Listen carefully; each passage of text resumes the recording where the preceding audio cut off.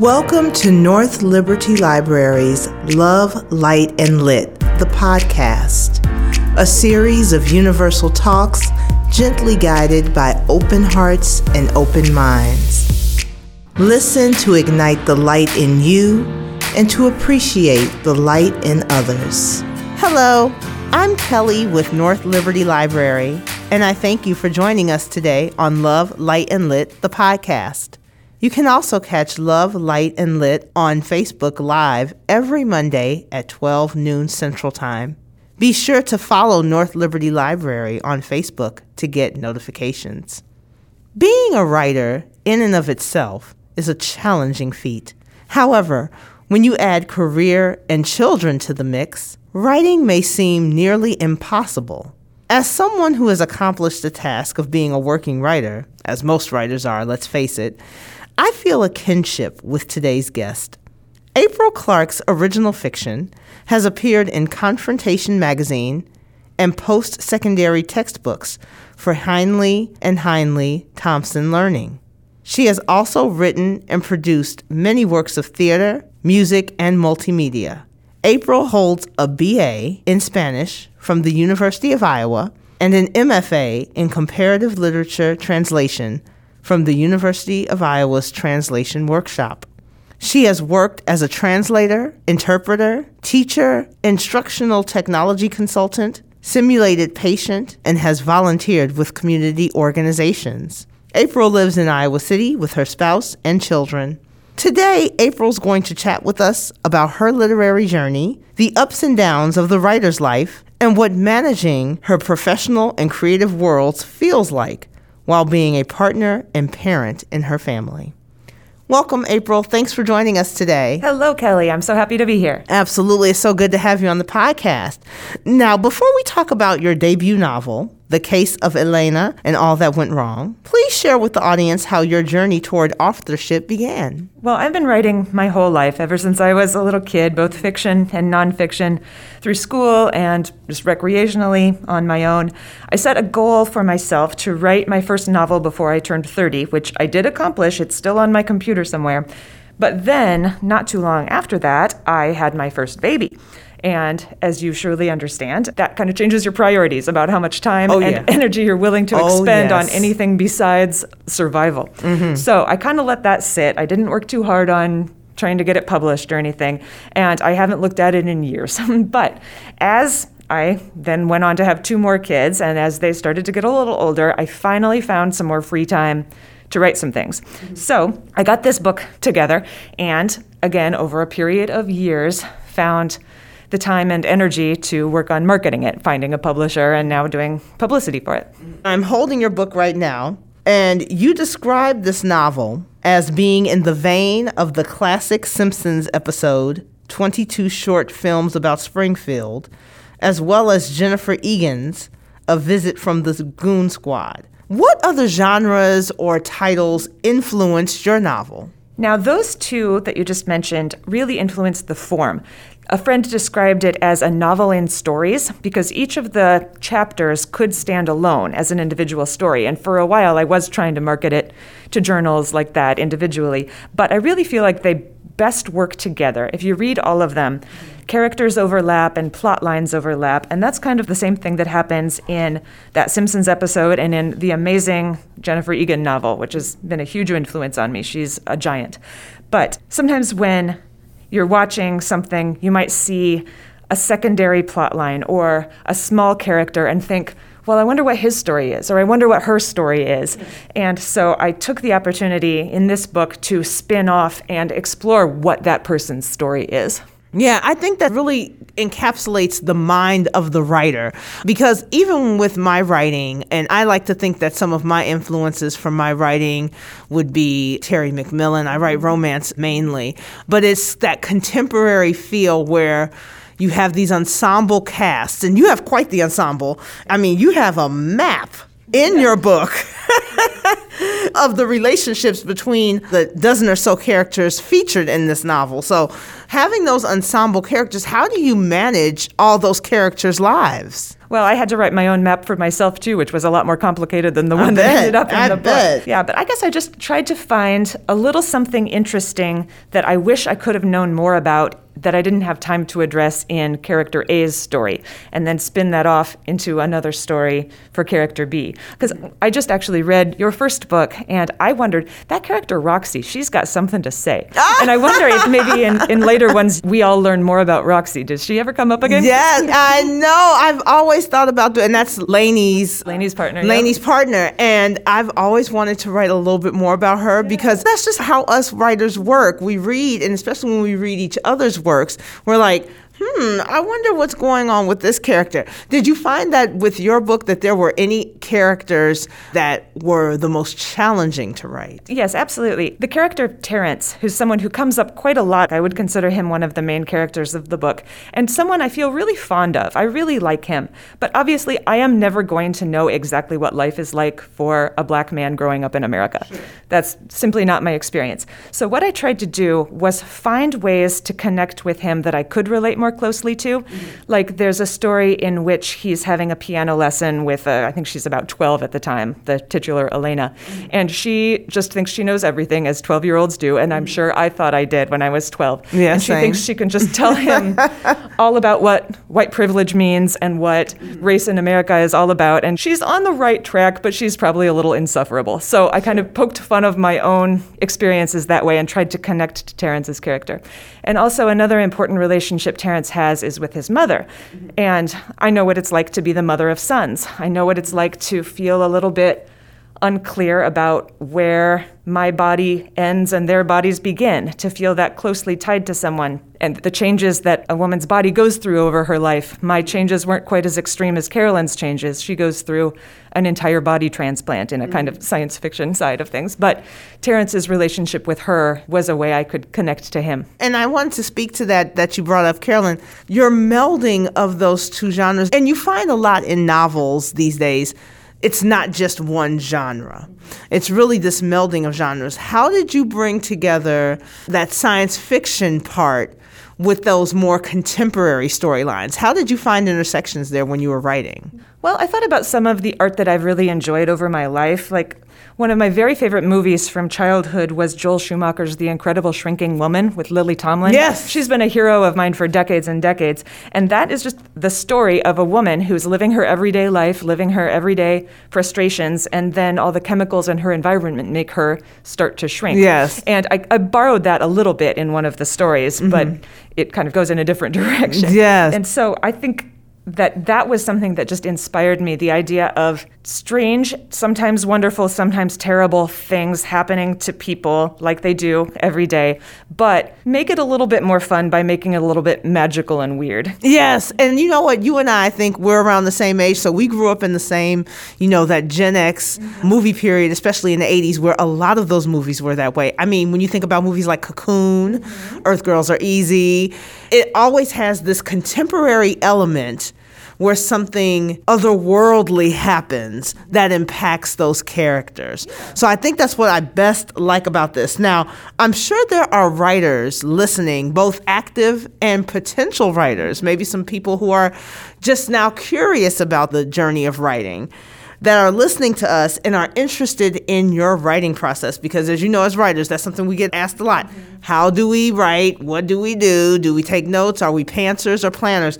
Could you please share a bit of what your writing process looks like? It seems like the books of how to be a writer always tell you to make 2 hours for yourself every day where you sit down and that's your writing time. That has never worked for me. Exactly. Does that work for you? Absolutely not. No. So my approach is, and this has been over the course of my children being small, from babies to now teens. There are a lot of times as a parent when you just have to be there, but you don't have a lot of active tasks, like when you're trying to get the baby to fall asleep, or you're nursing, or you're out on a long walk. There are a lot of times my brain can be very busy, so I would plot entire stories and entire relationships and entire characters during those times. And then when I did find an hour, I would just write it all down. Yeah. And that's very first drafty. You obviously have to go back and that's something we have to remember about first drafts, and this is for new and working writers. The first draft is supposed to be everything. It's basically you telling yourself your story. Has that been your experience? Oh, yes. Obviously, things need a lot of revision a lot of times. Sure. But I write so many drafts in my head first before I ever even get them down on paper, because that's just what worked in my life and my schedule. Yes. One thing I also, as far as my writing process is concerned, I always say, become good friends with your main characters. So how would you describe your relationship with Elena throughout your writing process with her? Now, it's not autobiographical. I don't think I am Elena. I think there are a lot of attributes she has that I find in myself, but there are also a lot of things that are different from me. And other characters I relate to in some ways, but not others. But I do agree that it's important to care about your character, because if you don't care, nobody else is going to care. Correct, yes. You have to find good things and bad things about the character, because that's how we all relate to each other. Nobody is perfect and nobody is pure evil, I don't think. So I think sometimes I would find Elena to be a little bit too passive. I think she gets pushed around by her friend too much, even though I really love her friend Heather too. So thinking about how she can grow and how maybe the influence of her mother, Claire, could empower her more. Yeah. Something we can all kind of look to. Absolutely. We're all looking to grow, and I think we all want our characters to grow. Absolutely. Now, one thing you did that I noticed when you answered that question, the first thing you said was, this is not autobiographical. And I can relate to that too, because in my book, The Cougarette, when I created CC Banks, a lot of people asked me, is this character based on you? So do you get asked that question quite a bit? What has been the response, especially from your family and friends, on this book, and in particular, the character Elena? I don't think anybody has accused me of being Elena, of writing about myself. I think in part because of the science fiction elements. Sure. Like in your life, when Cece is off having sexy adventures, I can see why people might think, oh, is she doing those fun sexy things? But nobody actually thinks I'm stopping time or experiencing other people's DNA through water and blood. So absolutely, that's a little escape hatch for me. But yeah, like I said, little elements are taken here and there from family and friends and things like that. But no one character is an equal to any one person in my life. Understood. All right. So now, another question that I often get as a writer, which I'm sure you get as a writer all the time, and especially for those out there who are working parents, who are also authors, how do you manage your writing schedule around your work and home lives? Oh boy, that one's not easy. Not at all. Yeah. Well, I already talked a little bit about how I get the actual writing done, but that, in my experience anyway, is the easy part. Well, easy is the wrong word. That's the fun part. Writing's not easy, but it's fun and it's satisfying when you actually reach a goal. But boy, the marketing end of it, trying to sell it, trying to publish it, trying to promote it, that is the hard part. Yeah. So that's what I really have to work hard to build a schedule for myself to do. Like when I was trying to find a publisher for this book, I set myself a goal of sending it to 5 different destinations, whether agents or journals or small publishers, 5 different destinations every month. That's what I could handle with the rest of the responsibilities I had with work and home and volunteering and all that. So I just found time. I made myself do it, and then once I had gotten my 5 per month done, I could check it off my list and not think about it again. Yeah. Because, boy, if you just work every day at that and then 80, 90, 99% of the time all you get is a rejection, that's not very motivating. Yes, and querying, it is really backbreaking work. I am independently published, but I've had a round or two of querying my novels, and it can be a little debilitating. For those who are looking to go the traditional publisher route, what are your tips about surviving that querying phase? What are your thoughts and advice that you can offer to those, especially to writers who are currently querying? Well, for me, what worked was just to get that task done, get my 5 queries out, and then don't think about it again for the rest of the month. Because, like I said, if you just do it all the time, all you're going to do is cry all the time. Yeah. Or you get so hardened that you don't care, and then maybe that's not so good either, because if you don't care, why bother? Yeah, and I think that's usually what happens, one or two, when authors are querying non-stop. It's just complete disappointment every time, and they wallow in it, or they become jaded to the industry, and it shows up in their writing, and it shows up in their writing habits, I've found, especially. So after this book, what else do you have coming up? I know I checked out your blog before here. Are you going to be doing any shows coming up in 2023? Are you working on something new? I've been working a little bit. I did have another project of writing that I was working on, but then when I started doing readings and publicity for this book, I had people saying, well, will you write a sequel? I want to find out what happens to this character, what happens to that character. And so now I'm thinking maybe that would be a fun direction to go. That was something that you got to do when you wrote a series, right? Or is your series still ongoing? I always come back. So Cougarette is 6 books, and I always say I wrote the first Cougarette book in 2014. I always say I do not remember the year 2015 because I spent that entire year writing the rest of that series. My readers love Cece, and I've even had her in some of my other series, like The Follow in that series. I even did a spinoff of Lainey in my novel Savage. Oh, do we get to learn more about Roxy in that one? Not so much? Oh, no spoilers. Okay, I'll just read it. She's moved on a little bit. No. But that's what's so cool about writing these ensemble casts like we do, is that you find yourself becoming more interested in some of the other characters. So yes, I do feel like another Cougarette book would come out for me. It's just now, one of the things about that is you have to go back and read the first book and really come back and try to take your perceptions of what that character should be doing and try to align with the story. That's where it gets a little shaky. Have you given thought about what that process will look like if you decide to do a sequel to this? Maybe, yeah. I've thought a little bit about which characters I think need more exploration, which still have stories left to tell that I only got to touch on a little bit. Specifically in the epilogue to the book, one of the characters named Neil seems like he's about to launch off on another adventure. So I would like to explore that a little further. So much fun. And like you said, writing is hard, but the process can be fun because you're really exploring these characters. And in a way, you're exploring yourself as a writer and as a human. So this is great. Oh my goodness. Well, April, thank you so much for joining us today. I'm confident our audience has gained a lot from this conversation, especially those writers out there. Where can our listeners learn more about you and your work? Yes, I have a website, aprilclarke.com. That's APRILLECLARKE.com. Lots of extra E's in there. And I'm doing a reading at Prairie Lights on Thursday, December 15th at 7 o'clock p.m. So I would love to see you in downtown Iowa City. Absolutely. And we will put all of that in the show notes. Perfect. I will definitely be there because I want to check this out. I'm about halfway through the book. I absolutely love it. This will be on the shelves here at North Liberty Library.